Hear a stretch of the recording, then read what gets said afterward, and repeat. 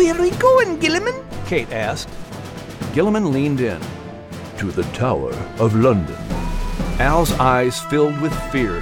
No, not the tower. Please don't send me to the tower. Humans go in there, and some never come out alive. Welcome to the Epic Order of the Seven, the podcast, with your hosts, Max, Liz, and Nigel. This podcast is produced by Playful World Ministries, a department of ACT International.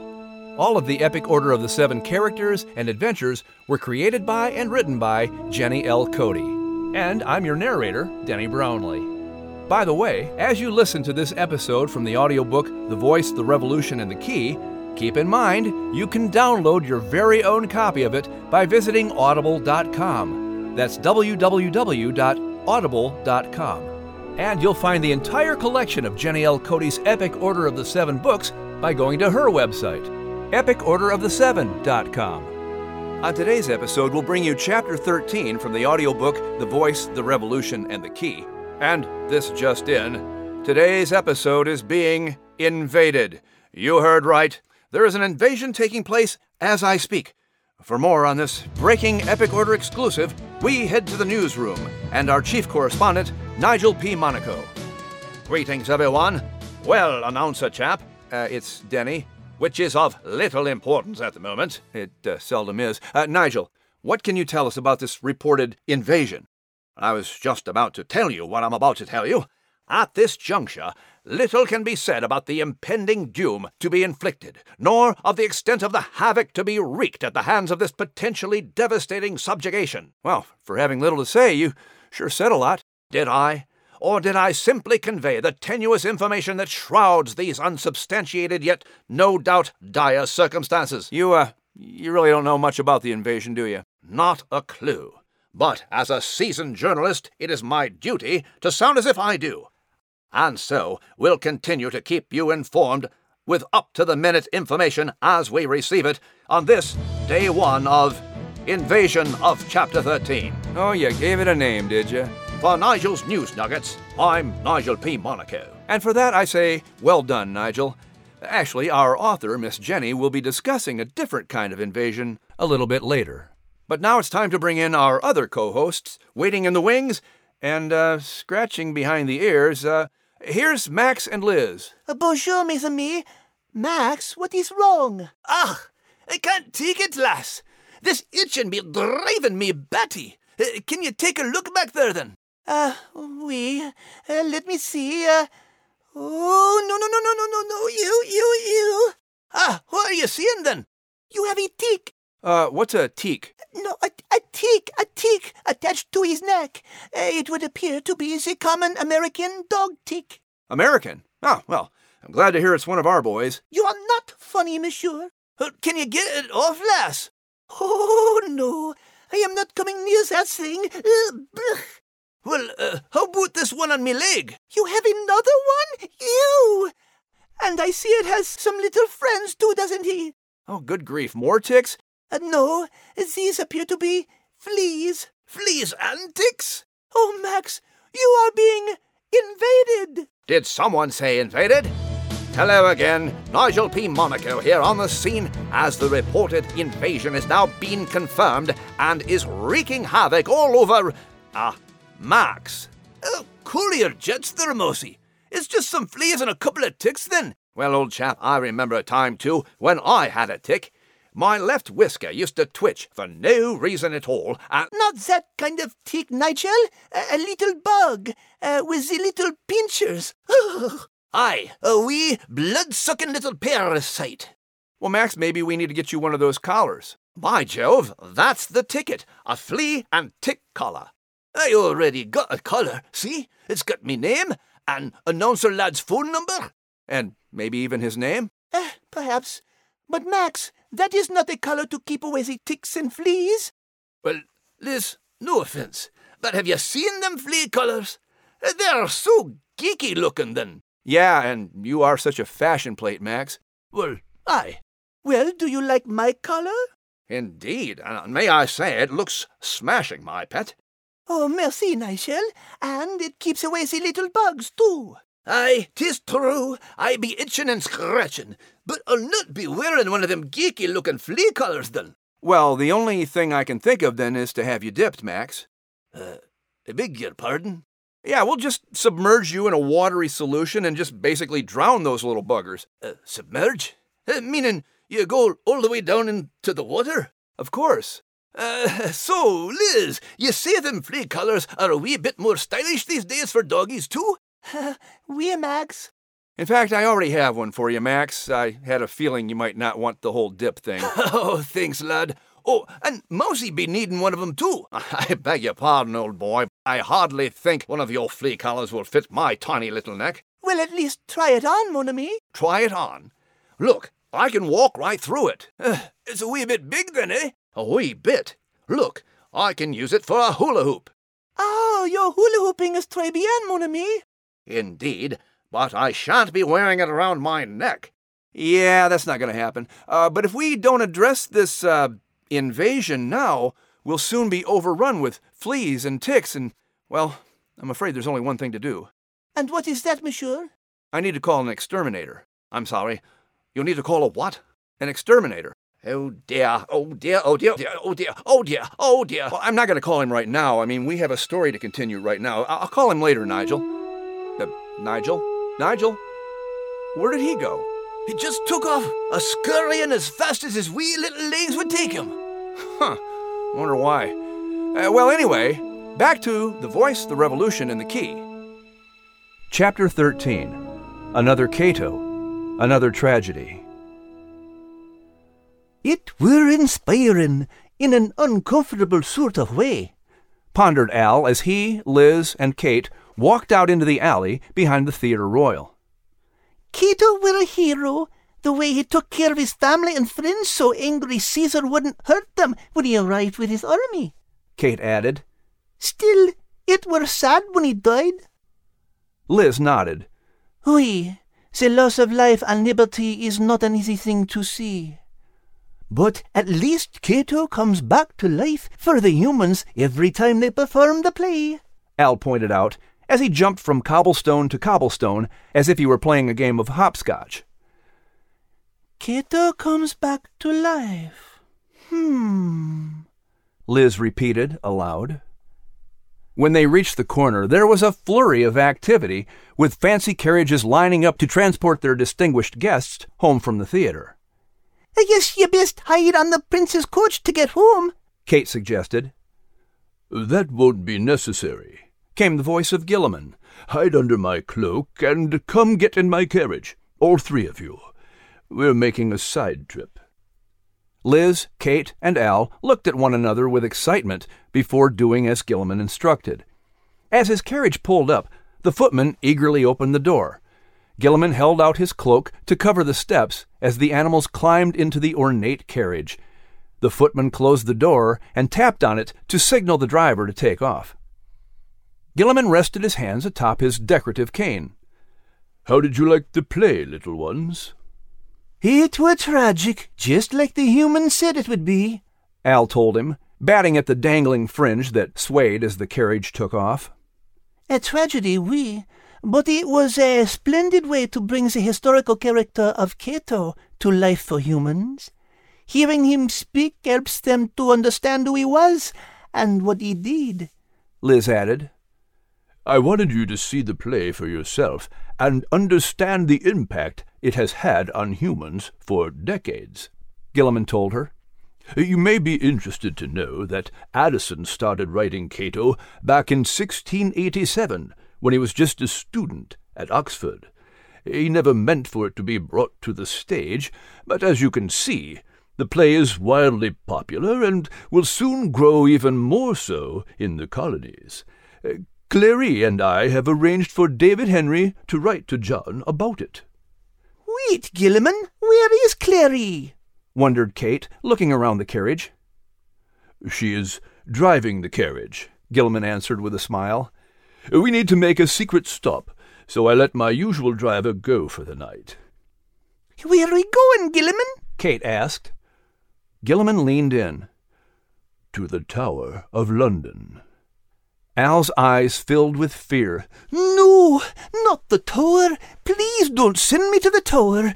Humans go in there, and some never come out alive. He started panicking, holding his head out the window to get some air. Oh, Albert, only a few humans have been executed there, Liz told him, putting her paw on his back. More have been executed on Tower Hill, but even those horrible deaths are not as common as the humans make it sound. The tower is a prison, but also a royal palace, armory, and even a treasury to hold the crown jewels, no? And my fellow Norman, William the Conqueror, built the tower after he invaded England. Aye, but more dogs and cats have died there than humans, Kate said with a growl. To feed the lions. Liz's eyes grew wide. What do you mean? Kate furrowed her brow. When the Romans died out from Britain, some Roman habits didn't die with them. The humans have a menagerie of animals at the tower, and the royals allow the common humans of London to come see them. But while the Romans offered their games for free at the Colosseum, the humans of London have to pay with either 3 halfpence or... She paused with a gulp. Bring a cat or a dog to be fed to the lions. Liz's face filled with horror. I did not know this. Gilliman, is this true? Why would you take us there? Indeed, what Kate says is true, Gilliman answered with a frown. There is another tragedy besides Cato happening in London. These exotic animals have been brought here to London as royal gifts from other nations. For the King of England to own such rare animals is a sign of power, for it shows the king's influence around the world. Al jumped down to cling to Gilliman's legs, shaking with fear. Déjà vu, just like Rome, he whined in a muffled voice. It's like a mini Noah's Ark inside the menagerie, Kate offered. There'll be lions, tigers, leopards, jaguars, cheetahs, hyenas, bears, elephants, baboons, zebras, llamas, macaws, cockatoos, cranes, pelicans, owls, sea eagles, raccoons, alligators, boa constrictors, anacondas, rattlesnakes, and even a Japanese civet, just like a friend Bang from the Animal Olympics in Rome. Do this civet have fireworks too? Al asked, looking up. Maybe he could set them off so all the beasties could escape. Gilliman looked Liz in the eye. Do you remember your anguish in Rome about the animals used for sport by the Romans? Oui. I just dreamed of this last night. It was the same night you told me about Cato for the first time, Liz answered somberly. Well, just as you had one night to free the animals in Rome, you will get to free one creature tonight, Gilliman explained. Why just one? Kate asked sadly. The escape of this one creature must be so secret that the humans never know why we are really there, Gilliman explained. The tower is heavily guarded. Sadly, if we tried to free all the animals, they would likely be killed to prevent their escape into the streets of London. But take heart, Liz. Although these animals are sometimes used for games, most of them are used simply for display, so at least their lives are not all in danger. Aye, some animals even have nicknames, like a Virginian horned owl named Hopkins, Kate added. The lions there be named Marco, Phyllis, Nero, Jenny, and Nanny. Liz's eyes brimmed with tears. It saddens me to think about these animals locked up away from their homes. Kate mentioned a Virginian horned owl, so there are creatures from America in the tower? Yes, animals have been brought to the tower from many countries, including America. Gilliman picked up Al to stroke his fur for comfort. And we shall free one of those American creatures tonight. The sea eagle Kate mentioned is a baby bald eagle. He fell out of his nest in Philadelphia before he could learn to fly.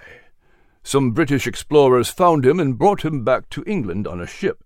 He is growing quickly, but is not learning how to be an eagle." Oh, quel dommage, Liz replied with a paw to her chest. This is sad for the eaglet. But why save this one, Guillemon? "I need you to take him back to Virginia with you. Max and Nigel will soon return to Studley with Patrick Henry. Uncle Langlew encouraged Patrick to study the family of eagles there. Patrick will not only help this baby eagle, but one day this eagle will return the favor," Guilliman explained. Liz was puzzled. But how can I bring him with me through the ionosphere? He will know about our secret time portal. Guilliman reached into his pocket and pulled out a small black bag. "He won't see where he is, and he won't remember the instantaneous passage. You will arrive in the forest at Studley, just as Patrick returns. Nigel already has plans to chat with the eagles there. All will be well, Liz." Je comprends. I will do as you say, Guillemon, Liz replied. The carriage stopped, and Clary jumped down to open the door. She was in the form of a young man dressed in the livery of a gentleman's coachman. "We're here." So how are we supposed to break him out? Kate asked. Guilliman set Al on the opposite seat and threw his cloak over himself for a moment. When he lifted it, his clothes had changed into those of a yeoman warder, a royal guard. He smiled and lifted a set of keys. "I'll walk right in and get him." You mean we get to stay here? Al asked, with a voice trembling in relief. We don't have to go to the tower ourselves? Guilliman chuckled. "Yes, Al, you and Kate can stay here with Clary, but tell Liz farewell. I will send her back to Virginia from the tower." "And I'll take you two back home," Clary offered, mussing the fur on Al's head. "Liz, I'll see you soon." Al's lip trembled. "Sure, and I don't like that option either." He gave Liz a hug. "I loved having you with me for a day, but sorry our date turned out so tragic, lass." "Au contraire, I would not call it tragic, mon cher. Borrowing a book from the Royal Library, seeing a play at the theatre, and helping a creature to escape the Tower of London? I would call a date such as this exciting." Liz kissed Al on the nose, making him break out in a goofy grin. A bientôt. Guilliman carried Liz down the stone-walled corridor that was illuminated with torches hanging on the dank walls. He looked behind him and whispered into Liz's ear. "The other guards thought I was bringing you as food for the lions." Liz smiled coyly. If they only knew that this was really a prison break. Her smile faded as they passed the animals locked up in cages. C'est tragique, Guillemon. I wish we could free them all. "I know, but at least we will give liberty to one," Guilliman responded, stopping as they came to a darkened cage. Liz looked up and saw a small eagle with his brown head drooping as he leaned against the wall, with his yellow talons curled under him. Soft, downy feathers were scattered around him. He had grown long brown feathers speckled with white. Guillemon, he looks so sad. "He will die if he stays in this prison," Guilliman replied, setting Liz down on the stone next to the cage. "Liberty or death?" Liz said quietly. Guilliman opened the cage and reached in to get the bird. The eaglet didn't even try to fight against him. "Don't be afraid, little one. We're getting you out of here and taking you back to America."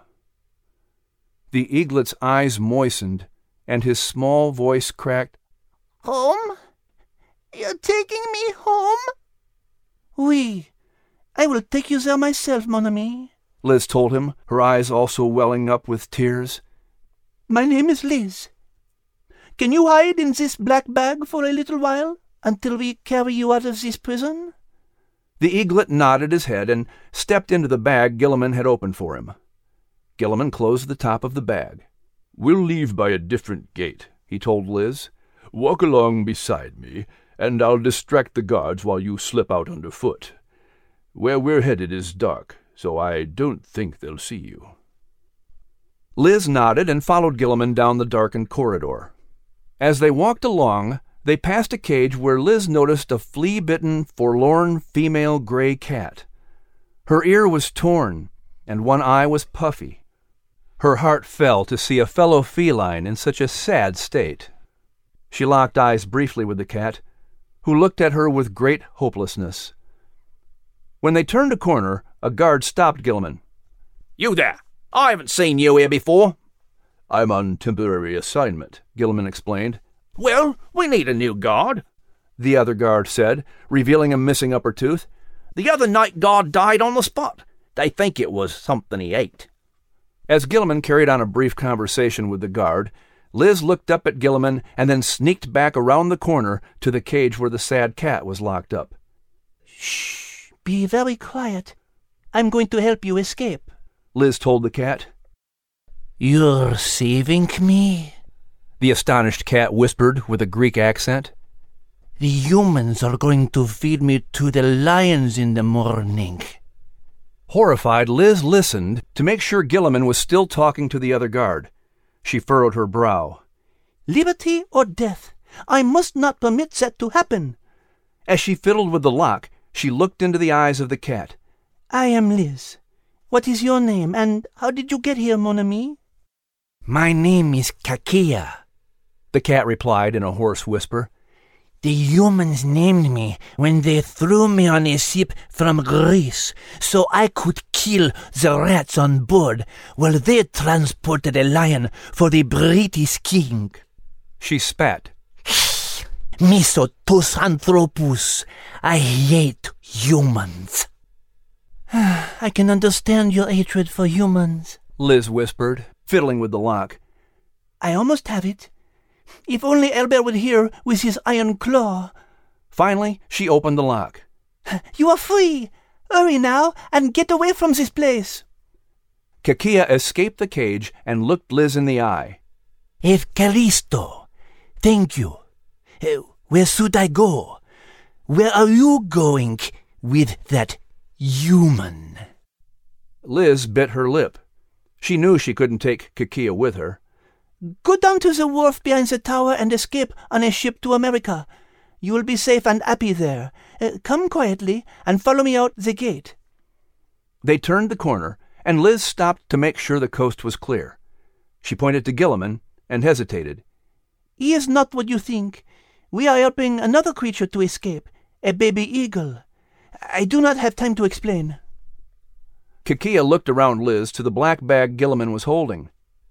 "Ipulos. Sneaky. I like it. Thank you again, Liz. I won't forget this." Gilliman tapped his foot, and Liz knew she needed to hurry. "Go, Kakia!" she said as she pushed the cat. Kakia ran out the gate and into the night. Liz slipped out after her and waited for Gilliman. "Good night, then. I'll see you later," the other guard told Gilliman. Gilliman put a finger to his hat. Of course. Thank you. Good night."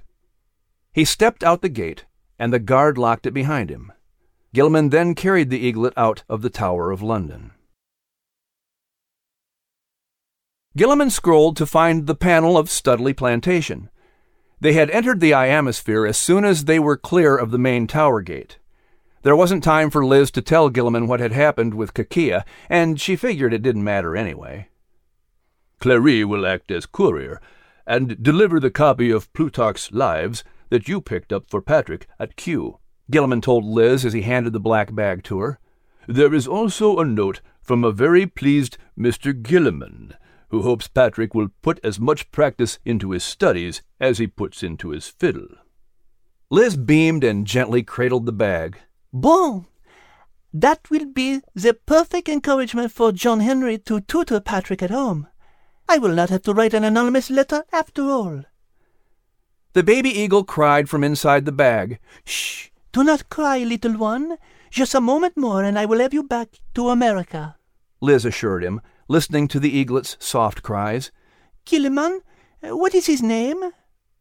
Gilliman smiled warmly as he prepared to send her back to the forest at Studley. He doesn't have one." Liz wrapped her paws around the black sack and lifted her head with honor and determination as Gilliman hit the panel. His name will be Cato. Aye, lass, that were nice, how you named him after that Cato the younger fella. So I guess you could say the wee eagle lad could be Cato the even younger. Très bien, Max. But speaking of wee little fellows, have you seen Nigel? No, I haven't. Maybe he's in his wee newsroom, finding out more about the invasion. Of course, I got to say then, if you're talking about fleas and ticks invasion, well, me itching and scratching be much better after putting on me new colour. Well, I'm so glad to hear that, but I need to go find Nigel. Can you keep this show going? Aye, lass. The schedule says we need to head to Ginny's Corner because she's got news about the invasion too. Hello, Miss Ginny? Max, I understand you have a question for me. Aye, lass. What do you know about the invasion then? Sometimes characters invade my book that I wasn't planning to write. Oh, so your invasion is just about a surprise character that comes popping into the story then, huh? And it happened in this chapter? With which character then? With young Cato the bald eagle. Aye? You really didn't see him coming then, huh?